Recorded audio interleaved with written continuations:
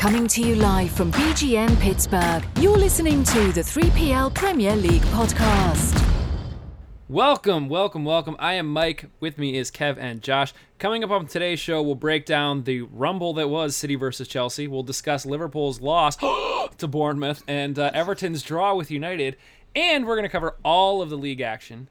But first, are you guys in the holiday spirit yet? Because I got decorations coming out the wazoo. Trees decorated. I got wreaths on the windows. I'm ready. There's presents underneath the tree. Oh, wow. You are really on it. Yeah. See, all weekend. That's all we did pretty much was just do that. Do you guys have your, because I know both of you have cats. Do they love the Christmas decorations, the trees? They try to climb them and everything? So the older one, she's chill. She's like, whatever. I've been through this. I don't care. But the younger one, Kaylee, she is just every 5 minutes I have to go out into the dining room and be like, get away from the tree. I gotta get the bulb off the floor, put it back on the tree because she's knocked a bulb down and swatting at it. So yeah, I'm still trying to train her not to play with the tree.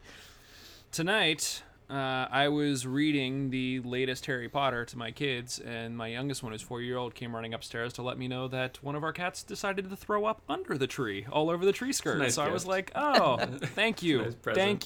Thank you. So, and tree skirts aren't cheap, I found out. We just Yeah. bought one. I was like, what the heck? Why is this $40? Yeah. It's literally a circle blanket that is cheap. mine's Come in the on. dryer right now, thanks to my cat. So, Freaking cats. yeah.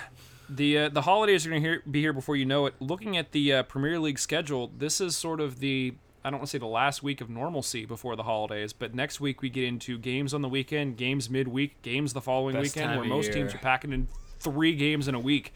So I disagree. I hate games on the weekday because I'm at work and I can't watch them without looking over my shoulder every 5 seconds to make sure no one's watching me watch the game. it's the most okay, let's get into some of the games. The first game we're going to talk about here is City versus Chelsea. Chelsea extend their winning streak to 8 games after a 3-1 win in a game that City very easily could have won. In terms of takeaways, my first takeaway is you can be upset if you're a City fan, but watching this game, they had their chances. They just didn't finish. There was one in particular. De Bruyne was 4 yards out on an empty net, and he hit it off the crossbar. That was ridiculous. I feel like that's why you are upset as a City fan because this game was winnable and it should have been a winnable game. At least a tie for them, a draw.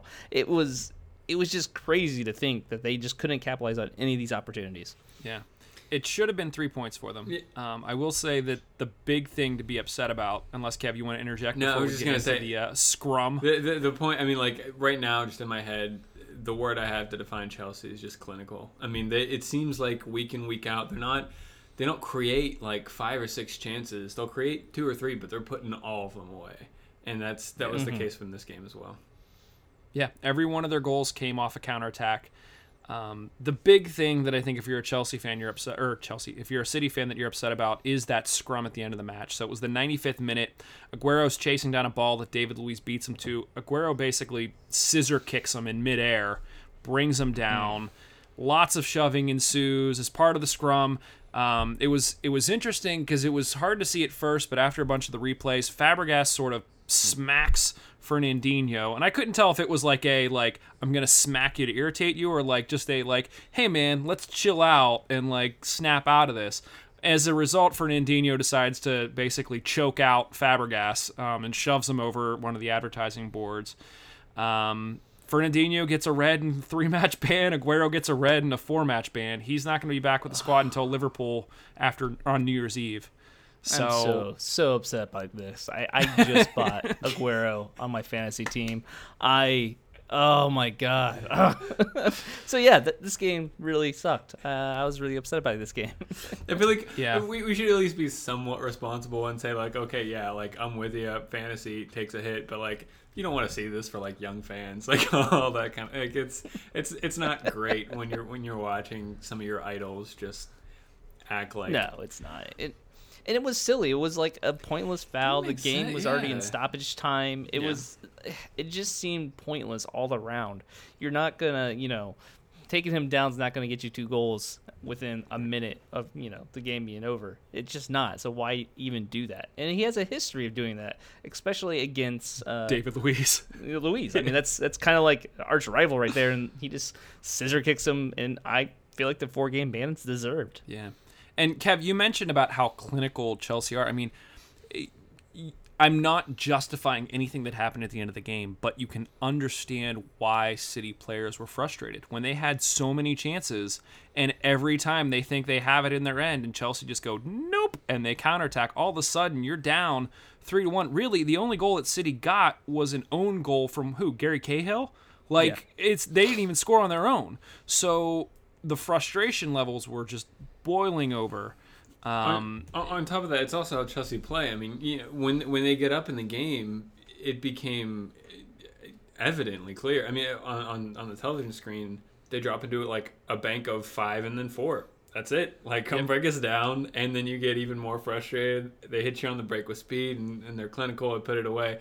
I mean, it's so frustrating. I mean, like, trying to put myself in a City fan's perspective, yeah. I mean, I would absolutely be driven up a wall after watching this game. Yeah.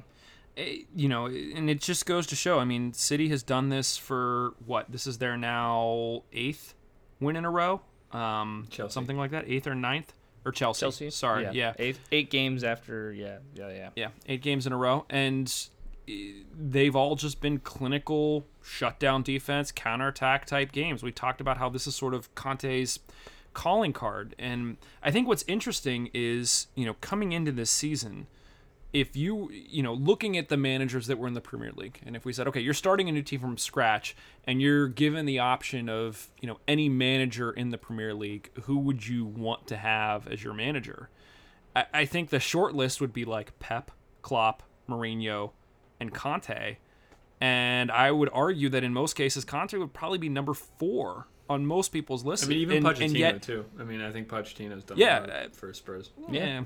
I don't want to sound like a homer, but but in this case, Conte took a team that was struggling, and they've now ran off 8 straight. And I made a note here. Is it just me? But since Chelsea switched to a 3-4-3, you're starting to see other teams in the Premier League go to a 3-4-3 as well, just to follow suit. Like, I mean, I don't know. I think formations and systems come in and out of vogue, and it's 4-4-2 was the thing for a long time. Then that would crashed and burned. Then it was 4-2-3-1, and I think that's been on the wane for a while. And people have been kind of looking for something new. And if you look at a well organized 3-4-3 is. I mean, you can see the benefits from it from a Chelsea standpoint. And I don't know. I mean, you mentioned like Chelsea had like a rough start. I mean, did they even have a rough start? I'm trying to pull up their first couple games. I can't imagine it was that bad. Because how many losses do they have this season? It has to be 1, right? Let's see here. We're all tippy-tapping away. Yeah, I mean, so... Oh, yeah, and they also... I mean, they did have a rough start. They won their first 3 games. They tied the next one. It wasn't until, like, their 6th game that they lost one, and that was against... who was it here? Arsenal, I believe? They lost 3-0 to Liverpool. Arsenal. I'm sorry. Sorry, I forgot. Liverpool. Yeah, they lost 2-1 to Liverpool. Or they drew 2-2 to Swansea. They lost 2-1 to Liverpool. They lost 3-0 to Arsenal. And then that was when they turned it around. They won 2-0 to Hull, 3-0 to Leicester, 4-0 to United. It's crazy. And that's when they started their tear. Yeah. Yeah. So it was really just 3 games. Yeah. They're looking good. I mean, it's we were talking about City at the beginning of the season about like how they were the team to beat, and now Chelsea just looks like they're unstoppable. Yeah. I mean, I think it will end eventually. I mean, there was. Like Arsenal have that title of the Invincibles those years gone by where they didn't lose a game all season. I mean, there's a reason why there's like one of those teams. I mean, it doesn't happen. Teams go on runs in seasons and then the runs stop. I mean, Chelsea will lose or draw a game here coming up soon. They're not going to win the rest of their games. But I mean, yeah, the form they're in right now, they're the last team you want to play in the league by far. But I don't know. I'm wondering if they are like one injury away too. I mean, if Costa goes down, if Hazard goes down, really, if any of the that would be devastating. Yeah, I do think that would be devastating to them if Costa goes out. Like that is in Hazard as well, obviously. But I just feel like you're right; they are one injury away. But at the same time, I think that can be said for all the teams really in the top. Like there's key players Liverpool. I can't imagine them. Well, yeah, it's been more than one. Let's just save that for that conversation. we'll go on about that. Yeah, we'll get there. Yeah. We'll get there. We'll get there. But yeah, I mean, otherwise, this was an exciting game. Like we said, it was back and forth. City had plenty of chances. Chelsea capitalized on theirs, and at the end of it, Chelsea comes out on top. Yeah, So, and deservedly so. Like what you're saying. No. And it's hard to feel bad for City when they end the game with that, scrum. I mean, it was just like, I was rooting for City most of that game. Like, come on, you guys can do this, you can do this. And then after that, just like, you know what? You don't deserve it. Like, Threw it away. Yeah. exactly. Yeah.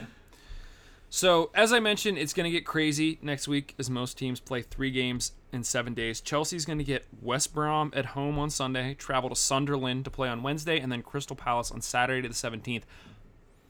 The form they're in, it's hard to imagine they're not going to get 9 points from those games. So they're just going to keep rolling. City's going to travel to Leicester on Saturday, then be home for Watford on Wednesday, and Arsenal on Sunday the 18th, which that is going to be a huge game. So we're going to have to figure out, with all these games coming up, just how we're going to talk about these and all these games that are going on. Yeah. Whether or not we just sort of pick 3 games out of the 20 that'll go on. I don't know. We'll figure it out. I wanted to ask you guys, at the beginning of the season, I would have bet that if not all 3 of us, maybe 2 out of 3 of us would have probably put City as the favorites to win the league. So now we're 12, 13 games into the season. Where do you see them, now if I ask you to make another prediction?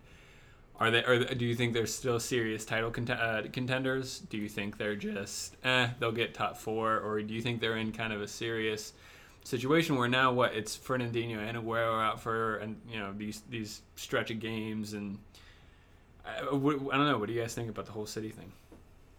I still think they're title contenders. I mean, they're only 4 points off of first place right now. It's not like they're in really terrible shape.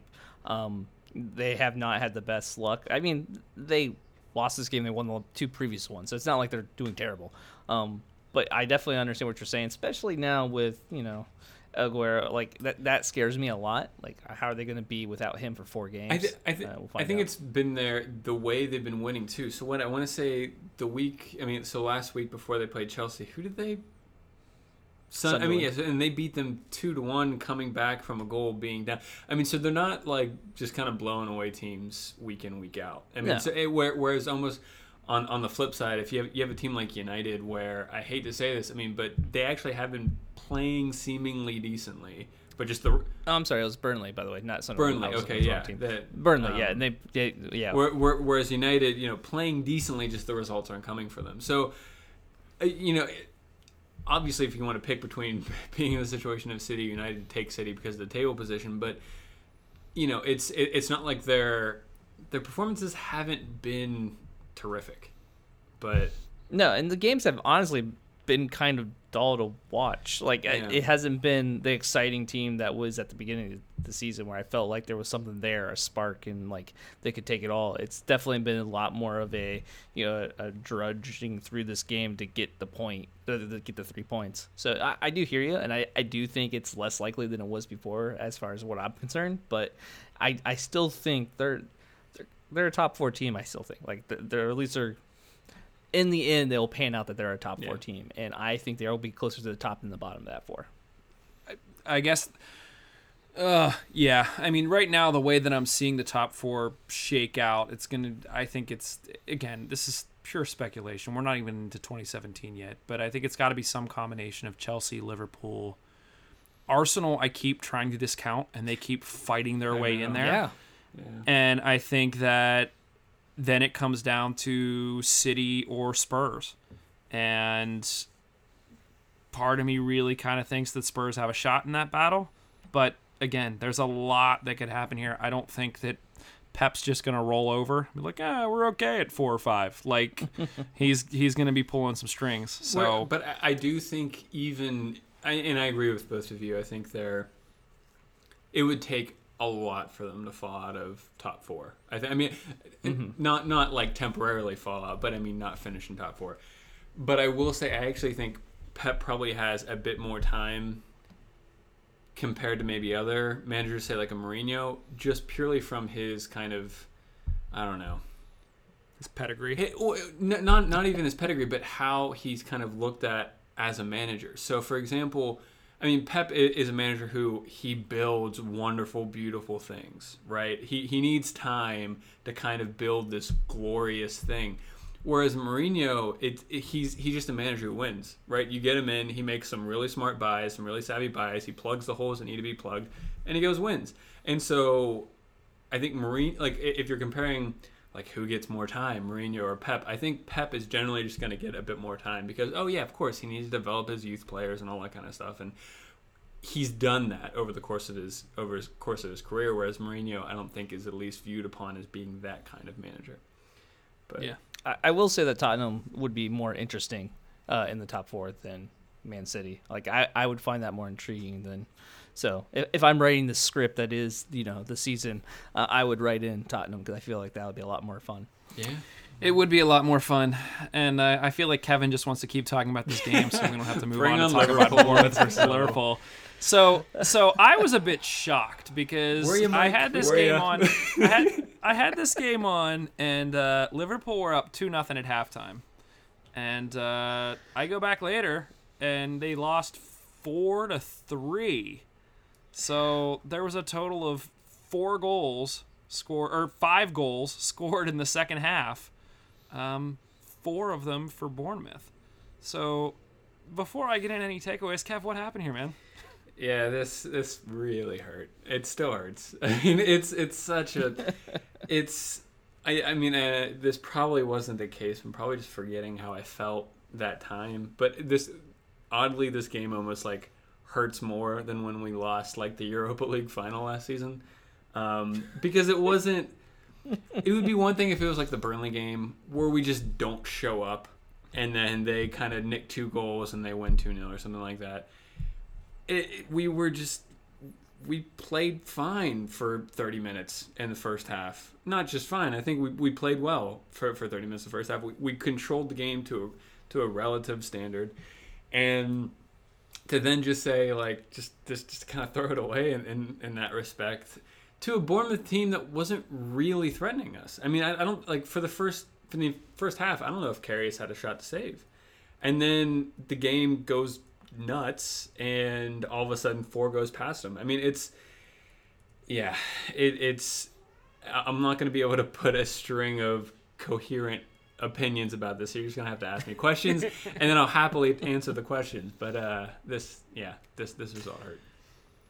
I mean, I think there were 2 things that I sort of saw happen in this game. One, I think that Bournemouth grew into the game as their fans grew into the game. Like, this was one where it felt like you see how teams can sort of go to another level when the fans are behind them, and this is one where you can almost visualize that fandom pushing them. I think the other thing that happened was Ryan Fraser coming on for Bournemouth. He came in messy. He comes in the 55th minute, forces a PK as soon as he gets in. He then scores himself. He scores himself in the 75th minute. He set up Steve Cook's goal 3 minutes later. I mean, yeah. I mean, that was it. Like, it was just, you felt like the momentum changed at that moment, and it was just crazy because I feel like even though they were 2 down at the half, you expected to feel like Liverpool was going to be pushing more, and Bournemouth was going to be absorbing more pressure. And when that didn't happen, I feel like that really got not just the fans but the players like into it. Like, you know what, this is winnable, or at least we can get a point out of this. And once they felt that weakness in Liverpool, they just went for it, and it paid off. After every goal, it was like the level just rose in the stadium, and the players just played to that level. And it was something to behold. Kev, we had talked about in the last episode about Emre Can and how he sort of looked a bit out of place lacking confidence. That goal that he scored, that was not lacking confidence. I mean, he ripped that ball. Yeah, no, I mean it was a really well taken goal, and I mean it was a better performance than what he had last week, but at the same time, I do have one point that I remembered that I wanted to make about this game. I think, I mean, so you guys made the point of when we were talking about injuries to Chelsea, Costa Hazard, and you kind of foreshadowed with, well, Coutinho's out now. I think it's not necessarily Coutinho's out, we play bad. I think it's in that midfield three and then the front three. I think we can afford a lack of understanding between one of those, like, flanks, or not flanks, but like levels, but we can't afford them in both. So I think if we can play our kind of preferred midfield three, what I would say our preferred midfield three that has probably played the most together, which is Henderson, Lallana, and Wijnaldum, and then if Coutinho's not in the lineup and then you throw someone else in there alongside Firmino and Mane, I think we're fine. I think if Lallana's out and you force Sean and Wijnaldum in, then you're fine. You still have your front three. I think what really hurt us was the fact that we had a player missing from both of those, the front three and the midfield three. And I think it was just things just weren't clicking the way they were supposed to. And when that doesn't happen, I think a lot of other things that branch off of that just don't work, start falling. I mean, it looked like they were tired. I don't buy that they were tired. I think it was just they couldn't kind of get their heads around the occasion.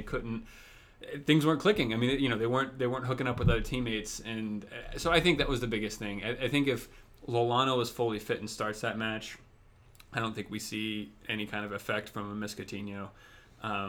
What about Matip? I mean, that's another huge thing. Yeah, great point. I completely forgot about Matip. I think if he's back there instead of Lucas, I don't think they probably score that one cutback goal. I mean, they get the pen, they'll get that pen. They have their center back do that crazy goal Cook, where like pulls it off his right shoulder and just slots it in the bottom right corner. He's never doing that again. Not bitter at all. He's not bitter. Don't worry. And so, and I can't remember the other goal, but there was one more cutback goal. I mean, I think if Matip goes into that, things are a bit more solid, and maybe we don't like 4 goals. But yeah, and it wasn't necessarily Matip's good, and we didn't have him, so we played bad. It was more of now you have Lucas playing alongside Lovren, which to my knowledge they haven't done all season, and you have all these kind of small things that just don't line up with each other, and I think that's what kind of caused this collapse in the second half. We've talked about the importance of just consistency, especially across the back line, and you try to plug in somebody new, no matter how good they are. There's communication that needs to be grown upon, that you need to work together. And Kev, to your point, like you said, you put that in every one of those flanks, from defense to midfield to forward, where you're plugging in 3 new guys. You're almost better off just putting in 3 new forwards and keeping your midfield and your defense solid. You're going to have a better chance than trying to put one person into each one of those. I will say that Origi did we've talked about how Sturridge can't crack this lineup. Origi did a pretty dang good job for playing for Coutinho. I mean, his goal... His goal he had great. one goal early... He had one chance early on that he missed that should have been a goal. He just didn't... It looked like he was trying to, heel flick it, let it pass through his legs and get fancy with it. Shouldn't have done that. I think he just couldn't sort his feet out. I think it was one of those, it happened very quickly, and it was just slightly in an awkward position. He was trying to, No, I mean, his goal was really well taken. I mean, that's what Origi does. He kind of runs the channels. He makes those diagonal runs, uses a bit of a pace power, does something with it. I mean, luckily, the goalkeeper comes out, and yeah, I mean, it's a really tough finish that he does really well. I thought the chance was gone, and he buries it. But to be honest, I mean, I felt like after that, he has a really sloppy second half. I mean, I think all of them have a very sloppy second half, but I'm positive that one of their goals comes off of him being very loose with it. When we have possession, we have a lot of players in front of him at that point too, so it's a bad time to lose it. What it was a set piece ball that went in, and basically Bournemouth was taking a set piece. Ball came in, there was a weak clearance, and Origi did not move to the ball as quickly as he could. I think it was Cook that actually came out and just beat him to the ball and played it back into the box. And that's what caused sort of the scramble in them to score. If Origi had stepped to that ball and won that little individual battle, they wouldn't have gotten the chance and there wouldn't have been the goal. Right. I mean, so, yeah. and I think it's just, I mean, that's kind of the player that Origi is. He's just a bit, I don't want to say rough around the edges, but he's a bit raw still. He's young. He's never going to have the kind of technical footwork that, you know, your Brazilian players have of the Firmino and Coutinho and even Mane for that instance. But he'll bring a lot of things to the side that other players won't, like his power, like his height, like his, you know, he has speed, and I think he's a very good finisher as well. But I thought some of his weaknesses were exposed in this game for sure. Yeah. So the loss drops Liverpool to third, 4 points back from Chelsea. They'll get West Ham at home next Sunday, then go to Middlesbrough on Wednesday before the big derby match at Everton on Monday, December 19th. I forgot it was a weekday. I'm so sad now. Sad. The win moves Bournemouth to 10th, only 3 points back from United in the 6th position. So I'm starting to feel good about my prediction that United will be at 10 to start 2017. We're going to talk about their schedule that's coming up here. Bournemouth's going to head to Burnley next weekend, then face Leicester on Tuesday, and then Southampton at home on Sunday the 18th. All teams that are below them in the table. So I could see Bournemouth making a run here over the next 3 as well. Kev, you have one last point? Yeah, no, I think the reason why this all hurts a bit more is because of the context of the rest of the results. So I think if Chelsea City draw, then this feels a little bit better. If Arsenal don't put 5 goals in and win emphatically, this feels a little bit better. And yeah, I mean, it's all that. I mean, yeah, I had to look at the table for like our podcasting, but I didn't want to. And yeah, it's not good. Well, let's move on here. We mentioned United, we mentioned Everton, 1-1. Josh, you know, you were nervous about talking about this game. Yeah. We talked about how this could, you know, sort of be a boost for Everton if they got a result playing a team like United. How do you feel with a 1-1 draw? I feel like I should be a lot happier than I am. I mean, on paper, hearing a 1-1 draw against United doesn't sound bad, but the way it happened, the goal that United got felt like such a bad goal. Like it felt amateur to watch that goal. Because Stekelenburg just comes running out pretty much to the edge of his box, and Zlatan just kind of just kicks it right over his head and just barely bounces in. And it just slow. It didn't even have to be in slow mode. You didn't need slow mode for that goal because the goal was so slow going, or the ball was so slow going into the net. Well, yeah, it was just ridiculous. So the ball's played over the top to Zlatan. He basically has to reach out with his foot. Stekelenburger actually left the 18. There was I forget who it was. Media said that it looked like he was hit by a poison dart because apparently he was really fast off his line and just got slower as he approached the ball. He couldn't do anything once he was outside the 18, so he just sort of jumped at it. Zlatan, I think he realized how stupid it was. Like, he's running, and as he's running, he's like, I'm running a long ways. I shouldn't be this far out. I should go back.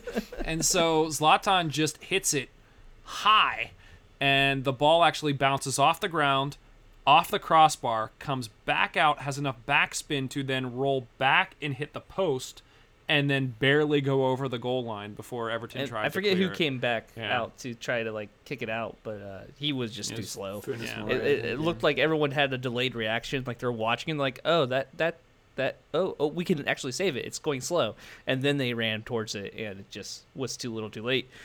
Ball definitely crossed the line, barely.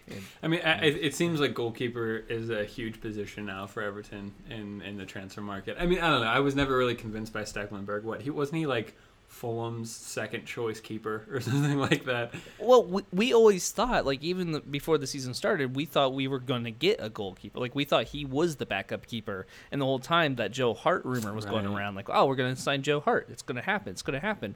And then it never happened. And like, oh, he's our goalie. Like, Stekelenburg is our goalie now. And at first, it, felt kind a couple of okay. games where he was doing really all well, right. Yeah, and I felt like he's definitely, like, learning the position better, and I feel like he could be something great, or at least good. But right now, after this game, you really got to question that, and you think going in the transfer window, goalie is now an extremely important spot. Yeah. So, to Everton's credit, they poured it on late. They got a PK in the 86th minute when Fellaini, of course it was Fellaini, brought down Gay in the box. Baines beats De Gea to the left side, made it 1-1. There's a lot of discussion. I was reading up, I looked into some local media outlets just in Everton, just to sort of get the sense for what, people in Liverpool are thinking about this. And there's a lot of heat on Koeman right now. There's talk that Lukaku could be a problem now because he knows he's not going to get benched, but he insists on having the ball played to his feet rather than stretching the field. And that could be reason for blunting their offense. I think the fact that Ross Berkeley didn't even see the field in this game, we've talked about all season how he could be a big part of this, but hasn't for whatever reason. I'm trying to find a quote. Robbie Vincent, I follow him on Twitter, and he's a big Everton fan, like he's always been. Glad he left. From Liverpool. I'm kidding. Ouch! Sick burn. He was talking about how terrible it would be to be a teammate of Lukaku because he wants it at his feet, so there's all that pressure, but then he gets it at his feet and he just fumbles it away. Like it seems like you're damned if you do, you're damned if you don't with Lukaku right now. It just is not working out, but yet he's the best player on the team as far as forwards go. So it's like, is the reason simply because he doesn't want to be like branded as this target man forward, that he's just a big burly guy? I mean, he does get a lot of foul. Like I feel like anytime he is 1-on-1 or something like that, or even 2-on-1, like they're gonna more likely than not give the foul to the other team against him because he's such a big guy that it looks like he just bowls over people, but really it's like he's just running past them. He's using his strength. They fall down. And you're like, oh well, the big guy knocked down the little guy, so give him a card or give the other team a foul. Yeah, I mean, I guess that the Liverpool Echo pointed out that I guess Ronald Koeman pulled Lukaku aside after their 5-0 loss to Chelsea and basically said, like, you need to be more like Diego Costa, where Diego Costa made 77 sprints to Lukaku's 24 in that game. They're just different types of players. And, Josh, like you said, Lukaku is like your best player on the field right now, so he's not coming off. So what do you do? And especially since Bolasie, I believe, got a injury, and I think he is going to be out until the spring. I think that just got announced. I could be wrong about that, but I know he's supposedly going to be out for a while, which that's just even more of a reason to be worried about this or nervous about the transfer window, needing stuff to happen. So it's definitely looking dire. I think the transfer window is the biggest thing. I think. I don't know. I wonder what actually happened between conversations of Koeman and the people who hold the money at Everton. Because it did seem like Josh, like what you were just saying there. I think there was an expectation. No, Everton are going to sign a decent amount of good players over the summer. You had more financial backing. You have Koeman coming in. You want to give money to your new manager and all that kind of stuff. And if he doesn't pull that off, it looks like this isn't necessarily a team that he feels like he can work with. Whereas, I don't know. I mean, like I know the Klopp Liverpool situation well because I'm a Liverpool fan, so I try to ground it in that. But Klopp was always saying when he was coming in, "Oh no, I like this squad. I can work with this team." And you're like, yeah, but you're going to bring in players. Like, well, and of course, he brought in some, but it wasn't huge changes. And it turns out, he could work with these players. And so that makes sense. Whereas Koeman, I think, he was like, crap. Like, I needed like 6 players when I'm coming in here. And I thought I was going to get it. Yeah. But I didn't get it. And now we're in this situation, and I don't know what you want me to do kind of thing. And that's why personally, for myself at least, I don't feel like Koeman should be thrown underneath the bus. I don't feel like we should be railing for a new coach again, another manager after Martinez. Like I feel like he just has not been given the tools to succeed. And this transfer window will be a big deal if we don't get the tools again. That'll be 2 in a row where it just feels like nothing really came of it. And I don't think Lukaku, I think he's here for the rest of the season, but I don't know if that's enough to keep us in a winning position. Yeah. I mean, I don't think Everton... Yeah, we've talked about some of the needs. I don't think Everton are going to get pulled into a relegation battle, but... No. I still think they're good enough to stay up past all that, but it's not going to be a fun season though. Like it's going to be one of those seasons where every game you're like, just keep it together. Like that's what I don't want. I don't want another season like last season where you're not rooting for the win. You're just rooting for not being embarrassed for the team. I mean, I think come the transfer window, we've talked about sort of the wish list a little bit. I think that Everton could do with a top-level keeper. Whether or not they'll get that or not, I don't know. I think defensively they're not terrible. I mean, aside from that blowout at Chelsea, we've talked about it. They've been a fairly good team. Their issue has been offense. So what you need somebody to play either the link-up play between the midfield and Lukaku, or, Kevin, you pointed out, you need somebody who's going to be up there who is, pulling the defense apart and doing the work that Lukaku's not doing to just apply some more pressure to open up that midfield a bit more and allow the team to collectively move forward rather than just playing the ball to Lukaku's feet, losing it, and then the whole team has to retreat. So, and the January transfer window is notorious for not a lot of action happening. I mean, it's middle of the season. If you're going well, of course, you don't want to get rid of your players, but if you're doing poorly, the summer is always obviously a much better time to get deals done, and I think Everton are going to be hard pressed to pull any kind of significant deals off over the January window. I feel like a goalie though wouldn't be out of the question. I feel like a goalie is something that could definitely happen in that transfer window. It's not unheard of for that to happen. A forward, a good quality forward, that's going to be hard to pull off, which is kind of bad though because like you were saying, we don't have a bad defense really. Most games are 1 or 2 goals against us, if any. And one of the things we did get in the first transfer window was a good defensive player with Ashley Williams. We have that, I feel like, on lock, except for the goalie position. Yeah, Pochettino's already sort of pulling for Sigurdsson from Swansea. There was a little plug during the Spurs game, just saying like, I think he'd be a great player with Spurs. So we'll see if there's some selling off at Swansea here in January and if he happens to make his way to Spurs. But we'll get to that. United have their 6th draw since the start of October. They now sit 13 points behind the league leaders Chelsea. I don't think they're going to make that up. They'll take on Spurs at home next Sunday. That'll be a fun game. Then they're going to travel to Crystal Palace on Wednesday and to West Brom on Saturday the 17th. So I could very easily see United coming away from there with 2 points, with 4 points, which some of the other teams are beneath them. Here comes 2017. If I'm right, I'm going to be so giddy. Everton are going to travel to Watford next week. Then they get Arsenal at home midweek before the aforementioned derby match with Liverpool on Monday to the 19th. So some tough games coming up there, Josh. Yeah. It's not going to be easy couple of weeks for Everton. No. So. The draw keeps Man U at 6th, drops Everton 8th, falling behind West Brom only on goal differential. All right, let's do this rapid fire. We'll get around the rest of the games really quickly. Kev, I hope you're ready for this because I'm going first. Here we go. Palace versus Southampton. Crystal Palace's losing streak is over, and they got their first clean sheet of the season with a 3-0 win over Southampton. Southampton had more possession and shots in the game, but them doesn't make 3 points. Kevin, Stoke versus Burnley. Stoke win 2-0. That's all I got. Next one. Josh, Sunderland versus Leicester. Sunderland take out Leicester City in a match that had absolutely nothing happen in the first half. Not a single goal, yellow card, substitution, nothing. Not a zilch. In the 64th minute, Leicester's Robert Huth, how do you say his last name?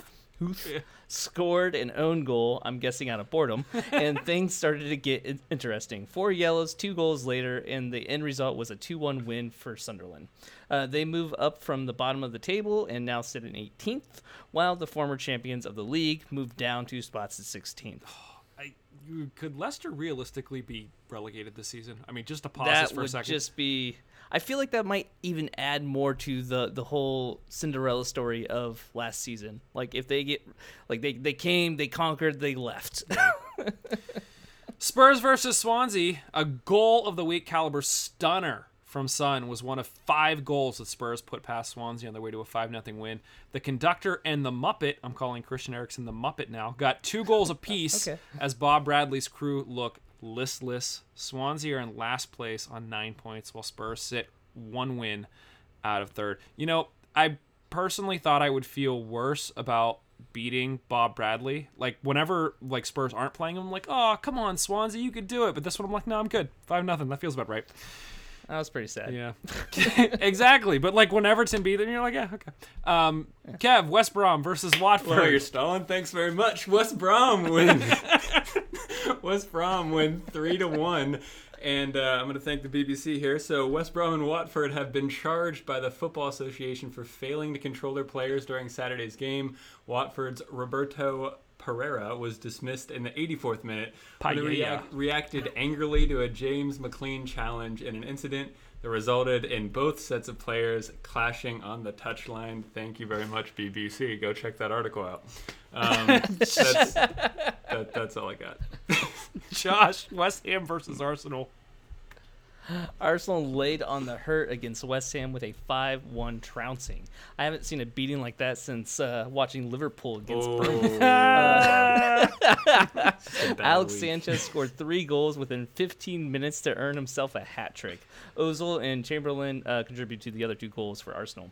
The win puts West Ham down to 17th, just out of relegation zone, and move Arsenal up to second with only 3 points separating them from Chelsea, who are in first. And to bring it on home, the game after the weekend, Middlesbrough versus Hull, Gaston Ramirez scored the only goal of the game, helping move Middlesbrough into 13th place and dropping Hull deeper into the relegation zone. The Tigers now sit just 1 spot above Swansea. Guys, I think that was my best rapid fire yet. I have to admit. Oh yeah, that was so rapid from you. I'm efficient, guys. I'm efficient.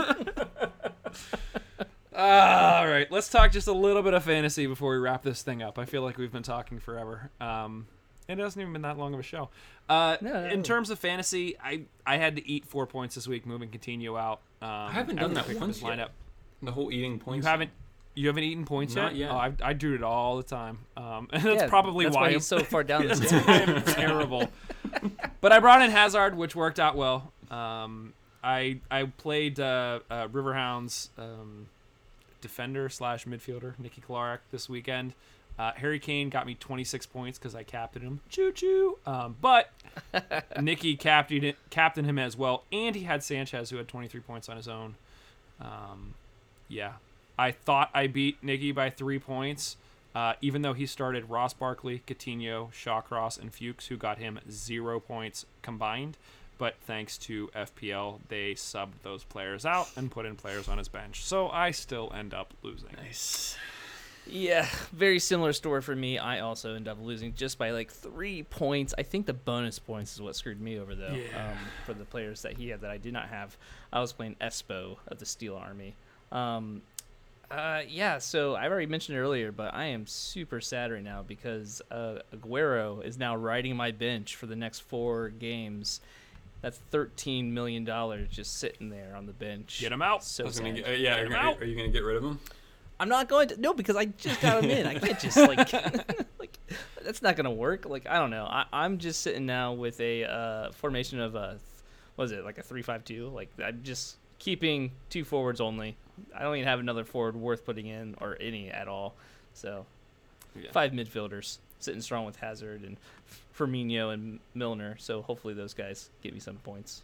Yeah, I have no idea what I'm going to do in terms of moving players this week. I need to look into that. Kev, how did you are you paying attention at all? Yes, gosh. You out? I lost this week again. I mean, I put up a decent point tally of 51, but I can't seem to buy a win at this point. I'm down to 13th in the league.